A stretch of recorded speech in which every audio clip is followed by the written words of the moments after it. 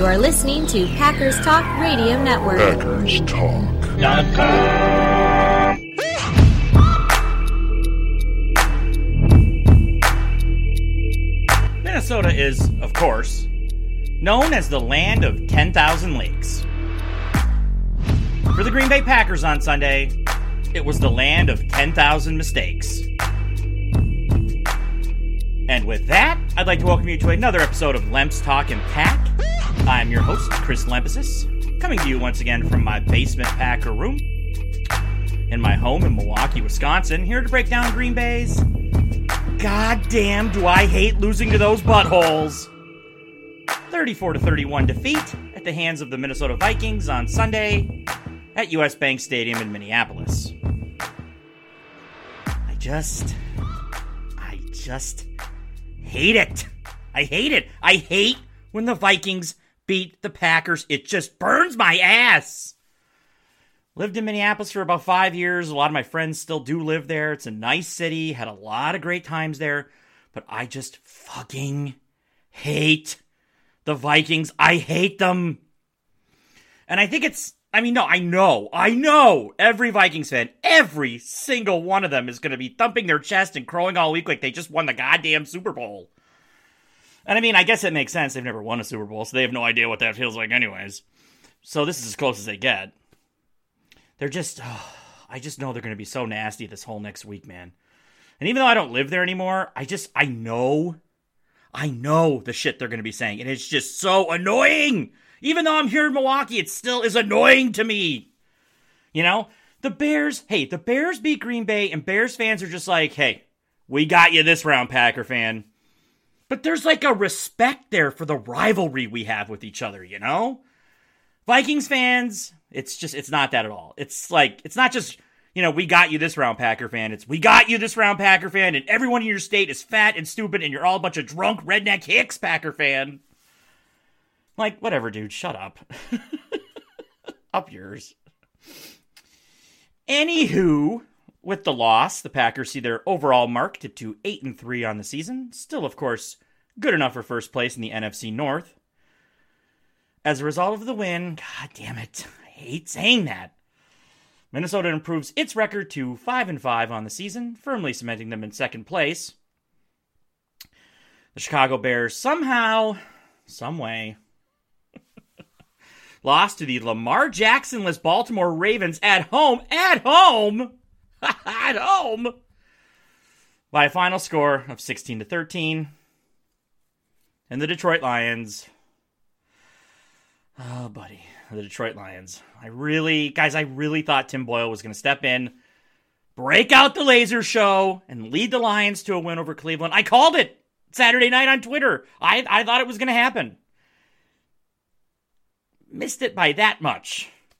Yeah, Boyle was terrible. And the Lions lost to the Browns 13-10. So if you're keeping score, Detroit is now 0-9-1 on the season. 0-9-1. Before we get into the fun, and God, I hope you're having fun already, I have to do the shameless self-promotion, which I know you love or at the very least tolerate. Twitter, LempsMKE at It's Just Chris Now. Facebook, Old Bag of Donuts, OL Bag of Donuts.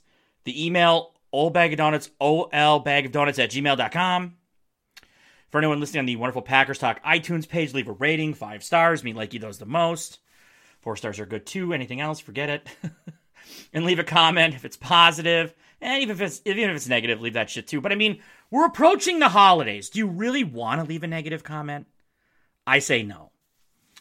We're on Spotify. You can find us by searching for Packers Talk. Look for our logo, which is the head of the Vince Lombardi statue, which sits outside Lambeau Field. We're also on iHeartRadio, so you can find us on that app as well. Did I just say also as well? I may have Department of Redundancy Department. And again, I'm just going to keep saying it. Subscribe.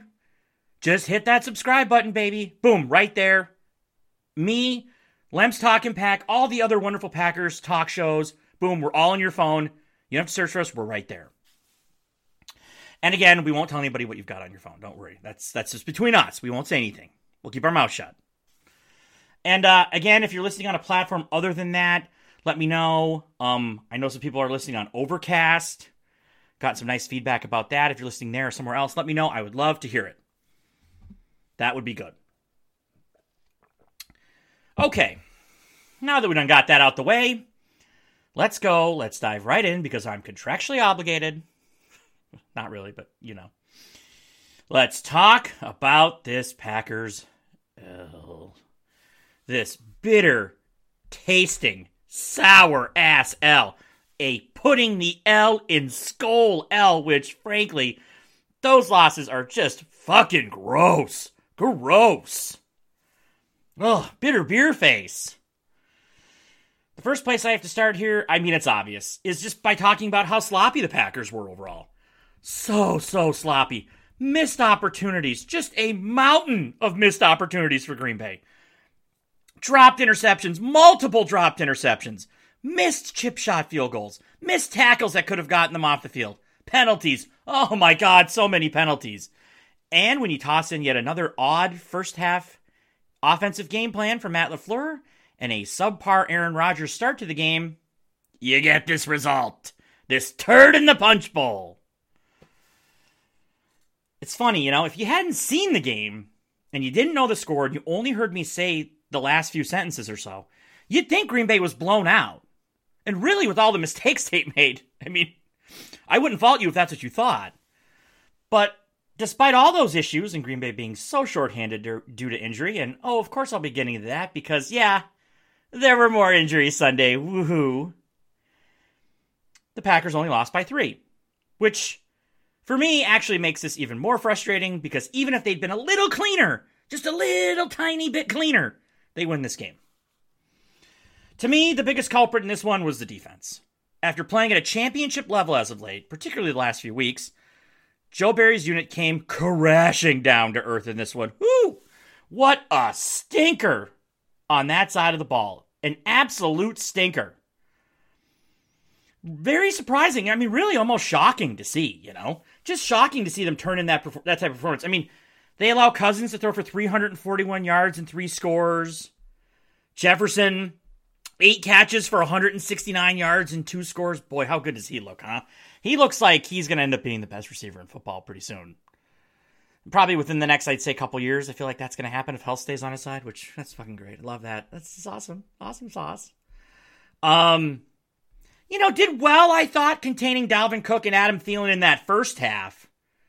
But really, they struggled to stop them in any way, shape, or form in the second half. I mean, Cook finishes with 86 yards rushing, 29 yards receiving, so what is that, 115 yards and a touchdown on 25 attempts.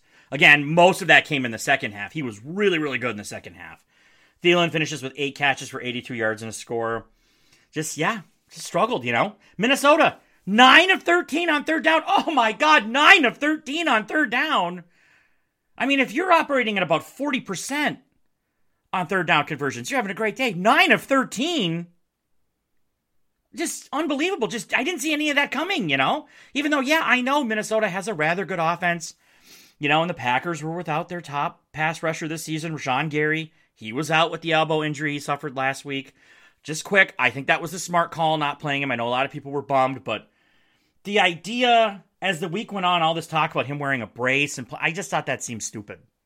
You know? It seems stupid. Like, I know it's the Vikings and you want to win. It's a divisional game, but they've got bigger goals in mind here. It's like, it was the smart call to rest him, for sure. That just seemed like a dumb idea, playing in a brace, you know? That's just me. But yeah, even with all that, you know, facing a good offense on the road, even more shorthanded, it's not like the Packers didn't have chances to make big plays. They did. They just completely failed at making them. So many missed interceptions. Oh, this is the part where I talk about the missed interceptions.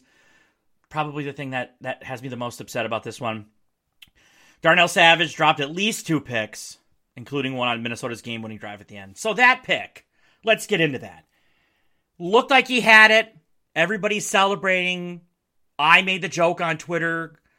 Look at Kirk Cousins thinking he can go deep ball for deep ball with one of the greatest ever play. What an idiot. Ended up having to delete that tweet because they reviewed it. Said he didn't complete the catch. Now, did he? Okay, by the rule of by the letter of the law, I guess you'd say, he didn't. He didn't complete it. The ball moved at the end. Not a catch. In my opinion, in my view of what football should be, that was an interception. Yes. Like, I know the rule now, Savage has to catch the ball, run home, bake a cake, watch the Snyder Cut of Justice League, still be hanging onto the ball for it to count as an interception. I think that's the rule. Whatever it is. But I in my view of what football should be in a perfect world, that's an interception. Yes. Easily it's an interception. He had the ball in his possession when his knee was down. What more do you need? There's photographic evidence of it. So I thought that was a pick. But by the rule, it wasn't. So it is what it is, you know? And then he cleanly caught one. That got wiped out by Kingsley Kiki's helmet-to-helmet hit on Kirk Cousins earlier in the game. Look, you can't do it. I know people were mad about that, but you can't do it. They're looking for that. You can't go helmet-to-helmet. You can't come in high like that. Kiki has to know that. That was stupid. He has to know. Get your head down. You can't come in high like that on a quarterback. They're going to call that every time. You know, unless it's Aaron Rodgers, in which case they seem to miss that a lot. But I digress. You can't do it, you know? And so that wiped out a pick that Savage, of course, cleanly caught. That was a big play earlier in the game. So the thing with Savage. Now, I've said on the show the last few weeks, I know last week in particular, I was talking about how he's really been playing his best ball as a pro lately. And I stand by that. That is true. Here's the thing. There's another level that he can get to. And not just get to. He can easily get to that level. That level being the truly, truly elite safeties in the game. He can get there. He's got all the ability. The smarts, the physical skills. He's got it all. Except he's not closing these plays out. He has to start coming down with these picks. You know, maybe not all of them, but some of them. He's not coming down with really any of them. He had that stretch last year where he was picking off everything. He needs to get back to that. Because now, I think his game has taken a step up this year, this last stretch from where he was last year when he was playing well. He's right there. But he's got to start coming down with some of these interceptions. There's just no two ways about it. It's just he has to. That's pretty much the only thing that's standing in his way at this point.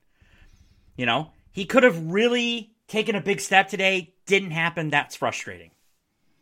Rasul Douglas probably should have had a pick. Damn near ran Adam Thielen's route for him. Just didn't pick it off. Stokes maybe could have had one too. I think he probably should have had one. God, am I forgetting some others? I probably am. But those are the ones that stand out. Those 3 to 4 plays. But it's not just interceptions, you know. There were fumbles they could have come up with and didn't. Third quarter, 3rd and 10 at the Green Bay 40. Big play. Cousins sacked by Preston Smith. Boy, how good was Preston today, huh? 2 sacks. Boy, he woke up. Talk about waking up with your piss hot. His piss was scalding hot. Cousins is sacked by Preston. Fumbles. But Minnesota recovers. So yeah, it forced a punt. But that could have been an even bigger play for the Packers. An even bigger momentum shifter. You got to come up with those. You know? Didn't happen. Didn't think the tackling was as crisp as it's been multiple times on those 3rd down conversions. Again, 9 of 13, which I have to keep saying because I can't even believe it. It was like we was watching an entirely different defense. This was like tail end Dom Capers defense. Multiple times on those 3rd down conversions. You know, Green Bay had guys in position to make the play, get the defense off the field. Just couldn't make the tackle. Just couldn't do it. You know, they allowed decent gains to rupture into big ones. That was really disappointing. And the coverage on the back end was pretty terrible overall, too, you know. And the pass rush. Now, yes, they pressured Cousins 40.5% of the time, according to Next Gen Stats. That's from a tweet from the Athletics' Matt Schneidman. Schneidman? Whatever, he's not listening. That's good. That 40% of the time, that's good. Here's the problem. Man alive, on all the other dropbacks where he wasn't pressured, he wasn't pressured at all. He could have, as my father used to say, eaten a sandwich and drank a goddamn cup of coffee back there. Mountains of time. That was a problem. That was a problem today, you know? And that's even with, you know, Kenny Clark turning in a monster performance. Thought Kenny Clark was really good. Thought Tyler Lancaster was really strong. Thought the line overall, Lowry was noticeable. Thought it was pretty good, you know? Talked about Preston Smith. Tipa Galea, I thought, was good in his first extended action. You know, there were guys that turned in good performances, but overall, the front seven and the pass rush just wasn't consistent enough. You know what I mean? And no, of course, it wasn't entirely on the defense. The offense, Okay, so look, people are going to look at the gaudy stats. Rodgers, right? Throws for, 385 yards, 4 touchdowns. MVS, Marquez Valdez-Scantling, MVS, as we call him here in the show, 4 catches, 123 yards, and a touchdown. Of course, that touchdown coming on the 75-yarder, Green Bay's last scoring play of the day. Devontae Adams, 7 catches for 115 yards, 2 scores. People are going to look at those numbers and the 31 points scored overall and maybe trick themselves into thinking it was a better offensive performance than it was. Here's what I mean by that. Yes, the offense got going late in the first half and never really slowed down after that. That's good. That's a positive sign going forward. That's probably the biggest positive to take away from this game, actually. But man, oh man, they mostly stunk on ice in that first half. Matt LaFleur.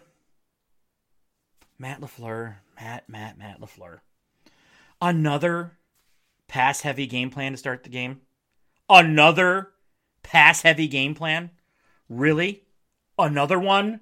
Another one. How heavy, you ask? Glad you asked. In the first half, Rodgers attempted 22 passes, compared to only 9 carries for A.J. Dillon and Patrick Taylor, subbing in for an injured Aaron Jones. So, if you're keeping score, just about 71% to 29% pass run in that first half. And there's that ratio again. Talked about this last week. I think I talked about it after the KC game too. I know I talked about this after last week.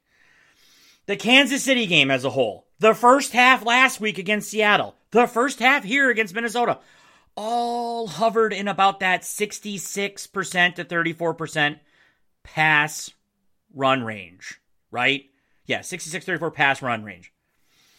Give or take a few percentage points, of course. And hey, guess what? Only 10 points for the Packers in the first half. Surprise, it happened again. Right? Low offensive output against Kansas City. 3 for the whole game. 3 points in the first half against Seattle last week. 10 in the first half this week. This is what happens when you don't make an effort to run the ball. It's going to keep happening. Because guess what? In the second half, you know what happened? Well, 11 pass attempts for Rodgers and 7 runs for Dillon, Taylor, and Equinemius St. Brown, ESB as we call him here on the show. Why not? Let's include him in there too with his 1 carry. He had a good day. He had a decent day overall. ESB, that was a positive too. And wouldn't you know it, the Packers scored 21 points in the second half. Yes, a lot of that damage was done by Rodgers in the air, of course. But I really believe the offensive effort was aided by Green Bay showing more balance overall.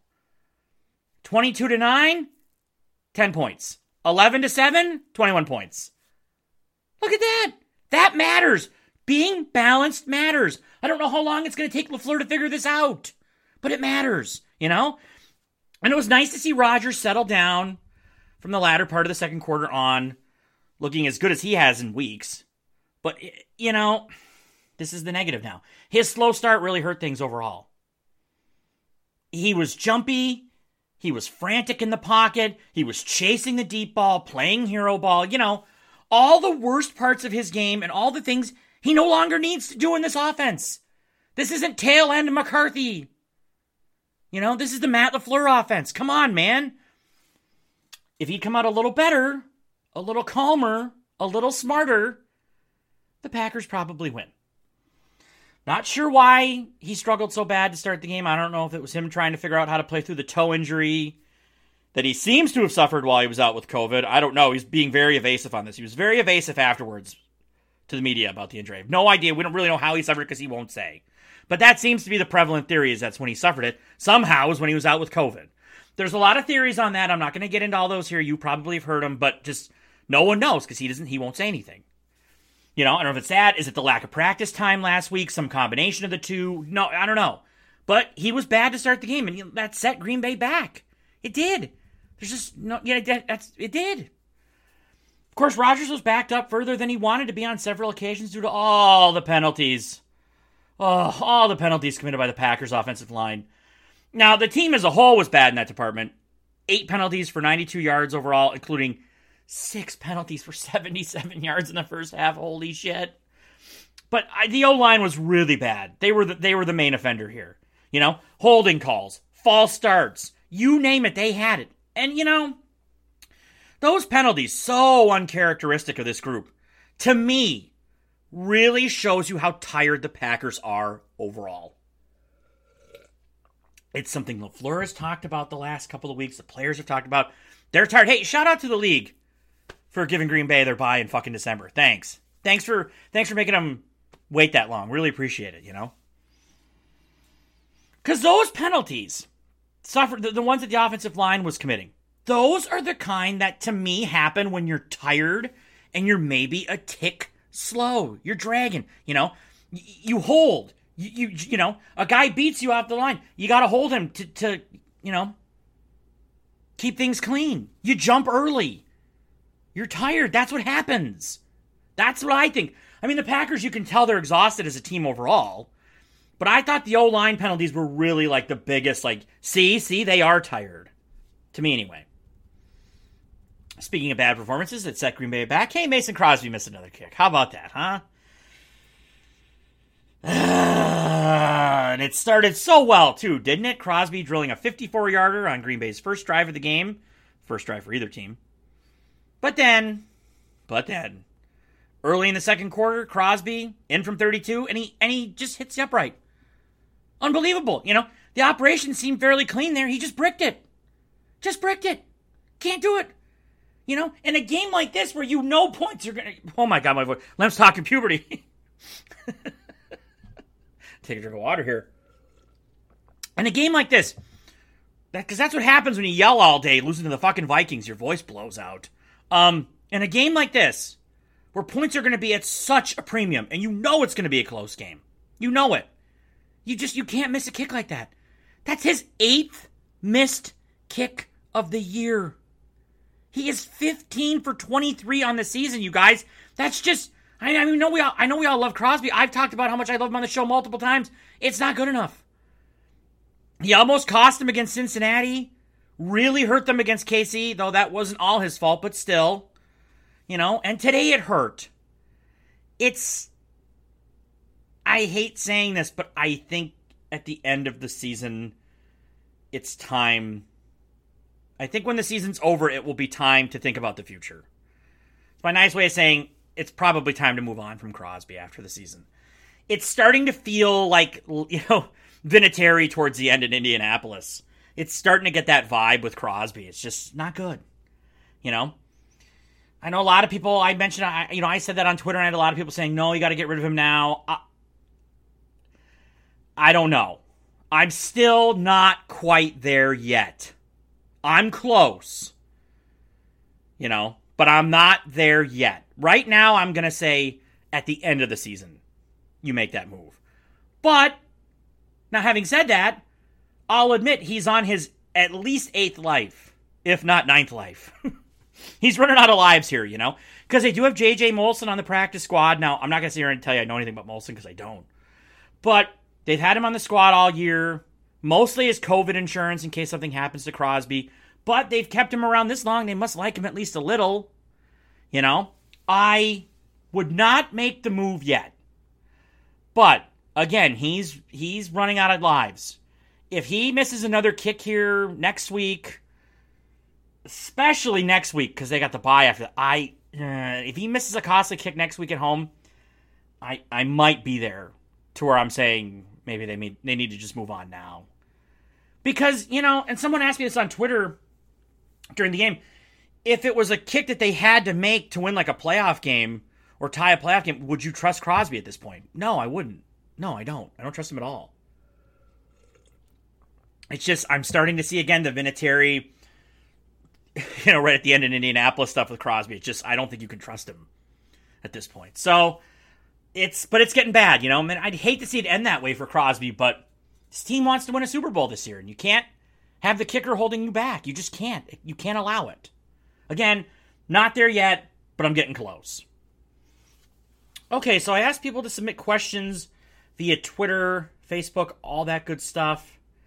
And I got a few, not as many as I usually get, although I suppose losing to the Vikings does that. People are just pissed and they just log off social media for the day. They're like, fuck this. I don't blame you. All right, so let's start with Twitter. First comment comes from Justin Cornwell, friend of the show, at Justin A. Cornwell. He writes, such a deflating ending, especially on top of all the injuries piling up. Have to hope the defense can find its form again. The bright spot was the offense in the second half looking the best it has all season, even after Jenkins was hurt and without Jones and Lazard. Yeah, I agree. Yeah, like I said, the offense was the biggest positive to take away from this game. The way that they looked from the mid part of late second quarter on, they looked really good. Got to keep it real. And you're right, Jenkins, even after Jenkins was hurt, Yash came in and did the job. He was fine at left tackle. I didn't have any issues with Neiman. Was it Nijman? However you say his name. Neiman. I can never remember how to say his last name. But you know who I mean. I thought he was good. I didn't notice him at all after Jenkins got hurt, so that's a positive. We saw him play well earlier in the season when he came in, when he had to come into duty, when Jenkins got hurt. So, yeah, I thought the offense did look good, and you can take that going forward, and you're right. Like, Jones will come back probably right after the bye for the Bears game. Lazard, I don't know. I would think certainly after the bye he'll be back. Yeah, they're going to get some pieces back on offense. More on the injury stuff in a little bit. One more Twitter comment comes from Kevin Hankart, at Hankart Jr. He writes, I'll keep it short and sweet this week, LOL, fuck the Vikings. Yeah, always fuck the Vikings, for sure. I just hate them, you know what I mean? They're like an annoying, snotty, punk little kid who's like, see, I matter too. And you're like, no, you don't. Then they beat you that one time. They're like, see, I do matter. And you're like, shut up, get out of here. Like, what did you accomplish today, Minnesota? You got to 5-5? You think you're going to win the Super Bowl with Kirk Cousins? All you did was hurt Green Bay's chances. You didn't do anything for yourselves. You're not going to do anything this year. You're not special. You're never special. Piss off. All right. We've got a couple of emails here. First one is from Kyle Terpenning, who refuses to get Twitter. God bless you, Kyle. Packers defense shit themselves. They should be ashamed of themselves today for that piss-poor performance. I already had a very bad feeling about this game. I felt like a loss was coming, and I was right. And the injuries. For fuck's sake. At this point, I feel like a Super Bowl is out of the question. By the time we make the playoffs, there won't be a single healthy starter left. I pray to God the Vikings miss the playoffs. We're snake-bitten against them right now, and after this loss, next week is an absolute must-win. Then he writes in later, I also find it hilarious, all the Vikings fans out there thinking they are the better team. Like hell they are. Let's go to the record, shall we? 8-3 is better than 5-5. Down so many starters and they were mostly healthy. If we get most of our starters back in time for the next match, then I think we will dominate them. Okay, so a lot to unpack there, of course. Let's start with, talked about the defense. Yeah, that was bad. You know what? I'm with you. I had a bad feeling coming into this one too. I wouldn't say I thought they were going to lose. But I just had a bad feeling. Minnesota was desperate. They needed to win this game. It's a tough place to play. They were, like you said, getting healthy. Packers were dinged up, even more dinged up when we found out this Sunday morning that Gary wasn't going to play. It felt like a game that it was going to be tough to win, but I'm still pissed they lost because, again, they blew so many chances. Hang on to one pick or make one tackle, make one field goal, Packers probably win. Literally 1 to 3 plays go their way out of the mountain that they didn't make. They win this game. That's frustrating. Let's see. Is next week an absolute must win? You'd hate to go into the bye losing 2 in a row, Yeah, I'd say that. I mean, I just said last week to somebody, if they could just split with the Vikings and Rams and be 9-3 going into the bye, I'd take it. So yeah, I'd say it's pretty close to a must win next week. I'd probably agree with you. And the Viking thing, that's what they do. We could be 15-0 and they could be 0-15. And if they beat us, they'd walk around and act like they're the better team. That's what Vikings fans do. Because you're right. If the Packers are healthy, just think of all the talent. If Jones plays and Tunyon plays and Bach plays and Jenkins finishes the game and Lazard plays and Z plays and Ja plays, even if you give the Vikings Hunter back because he's out with a season-ending injury, even if you give them Hunter back and line these teams up, is there any way Green Bay doesn't win by 17 points? They win by at least 14 points, if not 17 points. They crushed the Vikings. Yeah. So congratulations, Minnesota. We're happy for you. And then we have Kyle, who used to have Twitter. Kyle action this week. He writes... Yeah, Kyle, who used to have Twitter, writes, losing on the road against an underperforming divisional rival who has lost some heartbreakers isn't all that surprising. Not a greatly officiated game, but we had our chances and could have easily won by double digits, so I'm not going to get too uppity about the refs. Maybe 3 or 4 passes that should have been picked but weren't. Forgettable games from the cornerback crew. More injuries, feel just awful for Jenkins, but another year where we had lots of injuries, 2010. Getting Myers, Bach, Z, Jair, Gary back towards the end of the year could be just what this team needs. I've said a few times, special teams are going to cost us some games. This one I'll put on them, even though the D really swung the other way. Every week I tell my wife there's no chance the team moves on from Crosby midseason. But with each passing week, I think it could actually happen. What do you think? Go Pack, go. And then he writes in an addendum. Mason Crosby is dead last in field goal percentage for the entire league, minimum 10 attempts, with a percentage of 65.2. Yikes. Yeah, yikes indeed. I talked about Crosby. I mean, he's, it would be hard to argue he isn't the worst kicker in the NFL right now, based on his performance. Just looking at the season, yeah. One of the worst 2 or 3. It's not great. Do I think that it can actually happen? Talked about that a minute ago. I don't think it'll happen tomorrow or this week, but if he has another stinker here, either against the Rams, particularly against the Rams, but even I think in that game or two coming out of the bye, I think they may have no other choice, because look at what they've done. They got rid of the long snapper. This new guy doesn't seem that great either, but they got rid of the long snapper. They fired the special teams coach. I don't know if they fired Menenga or they just didn't bring him back. They replaced the special teams coach. Crosby liked J.K. Scott as a punter. Now, as a holder, now J.K. Scott was a terrible punter. They had to make that move. But you know what I mean? Like, they've cleaned up. They've tried to fix everything else. I'm not really sure how much more they can fix without just kind of zeroing in on Crosby and going, well, maybe that's the problem. Like, it just feels like that's where it's heading. You know what I mean? I don't know. Maybe that's just me, but yeah.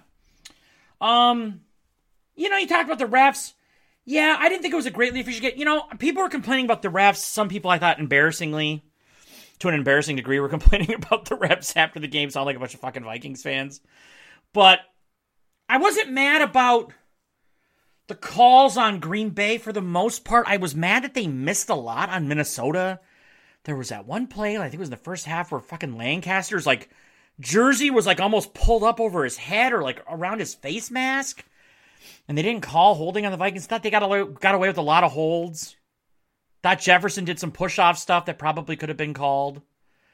They won't call that because he's such a great player already, but definitely thought there was some push-off stuff. So I wasn't mad about the calls on Green Bay. I was just mad that they were letting Minnesota get away. If you're going to call it tight, then call it tight both ways. I don't care. But yeah, you got to call it both ways. I didn't feel like that happened to an appropriate degree. Yeah, you talked about the injuries. I mean, yeah, the 2010 thing definitely has been brought up a lot. Here's my only thing with the 2010 thing. Because I agree with you. Because they're going to get some guys back. You're absolutely right about that. And those guys might help. But here's the thing. In 2010, they lost Grant in week 1. They lost Burnett, I believe, in week 2. By my birthday, October 10th, Barnett and Finley were gone. Those were probably the 4 biggest losses for that team.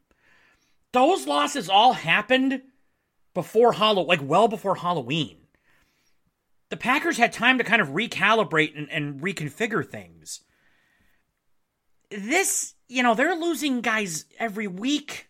I'm going to talk about Jenkins here in a minute, but they're losing guys every week, and we're at Thanksgiving, and they're still losing these guys to season-ending injuries like Tunyon a couple weeks ago, and now it looks like Jenkins today.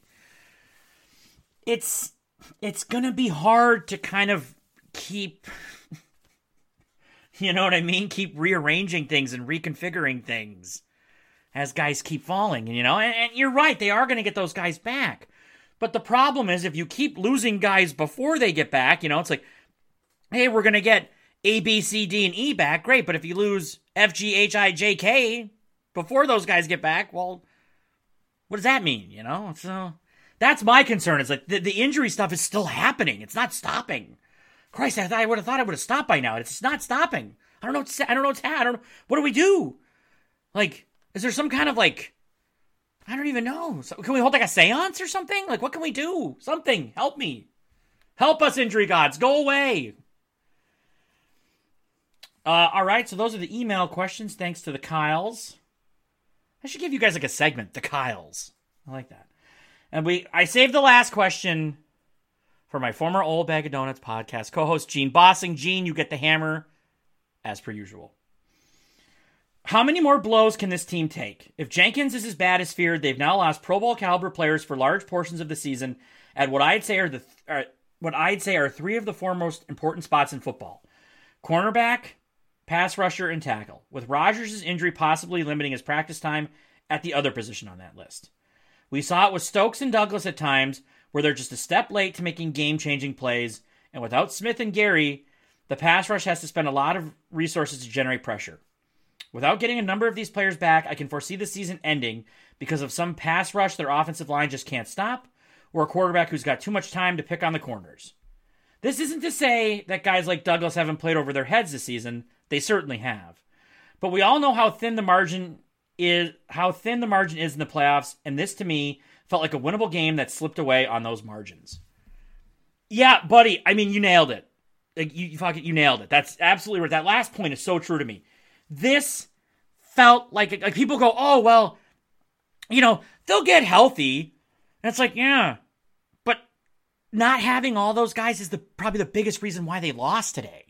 Like, injuries are probably the single bit. You're right. That's what slipped. That was the margins he slipped away on. This game slipped away on was those injuries. And you go, well, yeah, but it's just one game. Right. But what if this game then factors into seeding? And now instead of getting that first round bye, which, oh my God, I can already tell you this team's going to need, even with the late bye, instead of getting that week off to start the playoffs, now you're at home and you're hosting, these same Vikings or the LA Rams or something. And now, now you have to play that extra game, that extra wear and tear. So these injuries, it's like it's just one game, but it might not just be one game. So you're totally right about that. Yeah, I mean, it's just, you're right. I mean, relying on guys like Douglas and Tipa Galea, I mean, it's going to be hard. It's hard to live that way. I defy any team to lose as much talent as the Packers have lost and still win games. It's just hard, And you're right. They're going to have to really overcompensate for things to cover other things because they're so injured in certain areas. And you're totally right about that. It does feel like injuries are going to be what, yeah. So I totally agree with you, man. I think, that it's, you do start to wonder how many more shots the Packers can take on the injury front, for sure. I definitely agree with you on that, Gene. So thanks to everybody who sent in questions. It's always appreciated. You could be doing anything in the world. You took a few minutes of your time to write me something for this silly show, and I always appreciate it. Oh, you know what? Whoop, I have one more. Nope. No. Hold on. I have one more. Can't forget about Sean. Hold on. I got you, Sean. Sean LaFond, who messaged me on Facebook on the Old Bag of Donuts Facebook page, which you can do, wrote, "Conspiracy theory alert. Did it feel like the NFL/refs wanted the Vikings to win that game to keep the Packers from essentially clinching the NFC North before Thanksgiving?" No, I do love a good sports conspiracies. I love that as much as the next guy. The New York Knicks with the frozen envelope to get Patrick Ewing, Jordan secretly suspended for a year because of the gambling stuff, etc. I'm a big sports conspiracy guy. On this one, though, I gotta say I don't know if I see it. I think it was more just poorly officiated by Sean Hockley. I saw a funny stat. The road team was 8-0 in the last 8 games Sean Hockley had officiated. So I thought that was interesting. No, I don't think that. I think you're right. If the Packers had won today, the division would essentially be over, or they could clinch it next week, pretty much. But no, I don't think it was the refs or the league wanted him to win. I think it was just, burp again. Got to keep it real second time. Just poorly officiated. Just didn't call it both ways. Which those are the things that make you want to pull your hair out. Again, like I don't give a shit if you want to call the game tight. But you gotta call it tight both ways, man. Like, you know, and another thing I hate, can I just go on a tangent quick? Savage getting called for the pass interference on a ball that was underthrown by Cousins. That just, like, it was pass interference, but that just fucking, my wife and I were talking about that during the game. That just burns our asses because we watch a lot of football, and it feels like that's happened, especially in the NFL, a lot this year, where like a quarterback just throws it up. It's a terribly thrown ball. The receiver has to come back for it, and in the effort to come back for it, he collides with the DB. Pass interference. But was it really pass? Like, why is the offense being rewarded for a terrible pass from the quarterback? I hate that. I hate that rule. It really burns my ass. It's burned my ass for a while, and it bit the Packers today, and I hate that. Okay, so now thank you to everybody who sent anything in on any of the platforms. Always appreciate it. Okay, big picture time now. 40 minutes in. As if losing Sunday in the fashion Green Bay lost wasn't bad enough, the Packers appear, barring a miracle, to have lost offensive lineman Elton Jenkins for the season to an ACL injury. And if that is the case, it is potentially a crippling blow to the team. Jenkins is, when factoring in age, salary, versatility, and overall ability, the most valuable offensive lineman in the game. His presence has played a major part in keeping the O-line, and indeed the offense as a whole, afloat while left tackle David Bakhtiari works his way back from his ACL injury suffered last New Year's Eve. And while it appears that Bakhtiari will come back at some point this season, even if we don't know when yet, it was the potential reunion of those two on the left side of the line that had so many feeling so optimistic about what this offense could become before the playoffs start. Now that all appears to be out the window. The Packers have suffered injury after injury this season. Some big, some little. And while reinforcements are on the way, if they keep losing players in the interim, those arrivals might not mean much.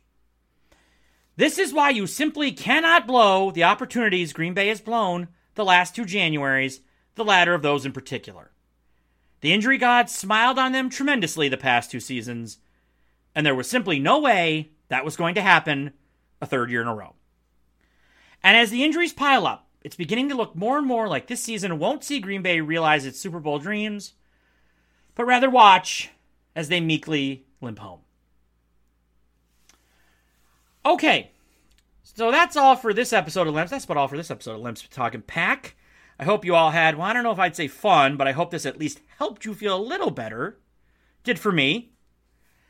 We look ahead now to next week. The Packers will be back in action, back at home as they take on the Los Angeles Rams.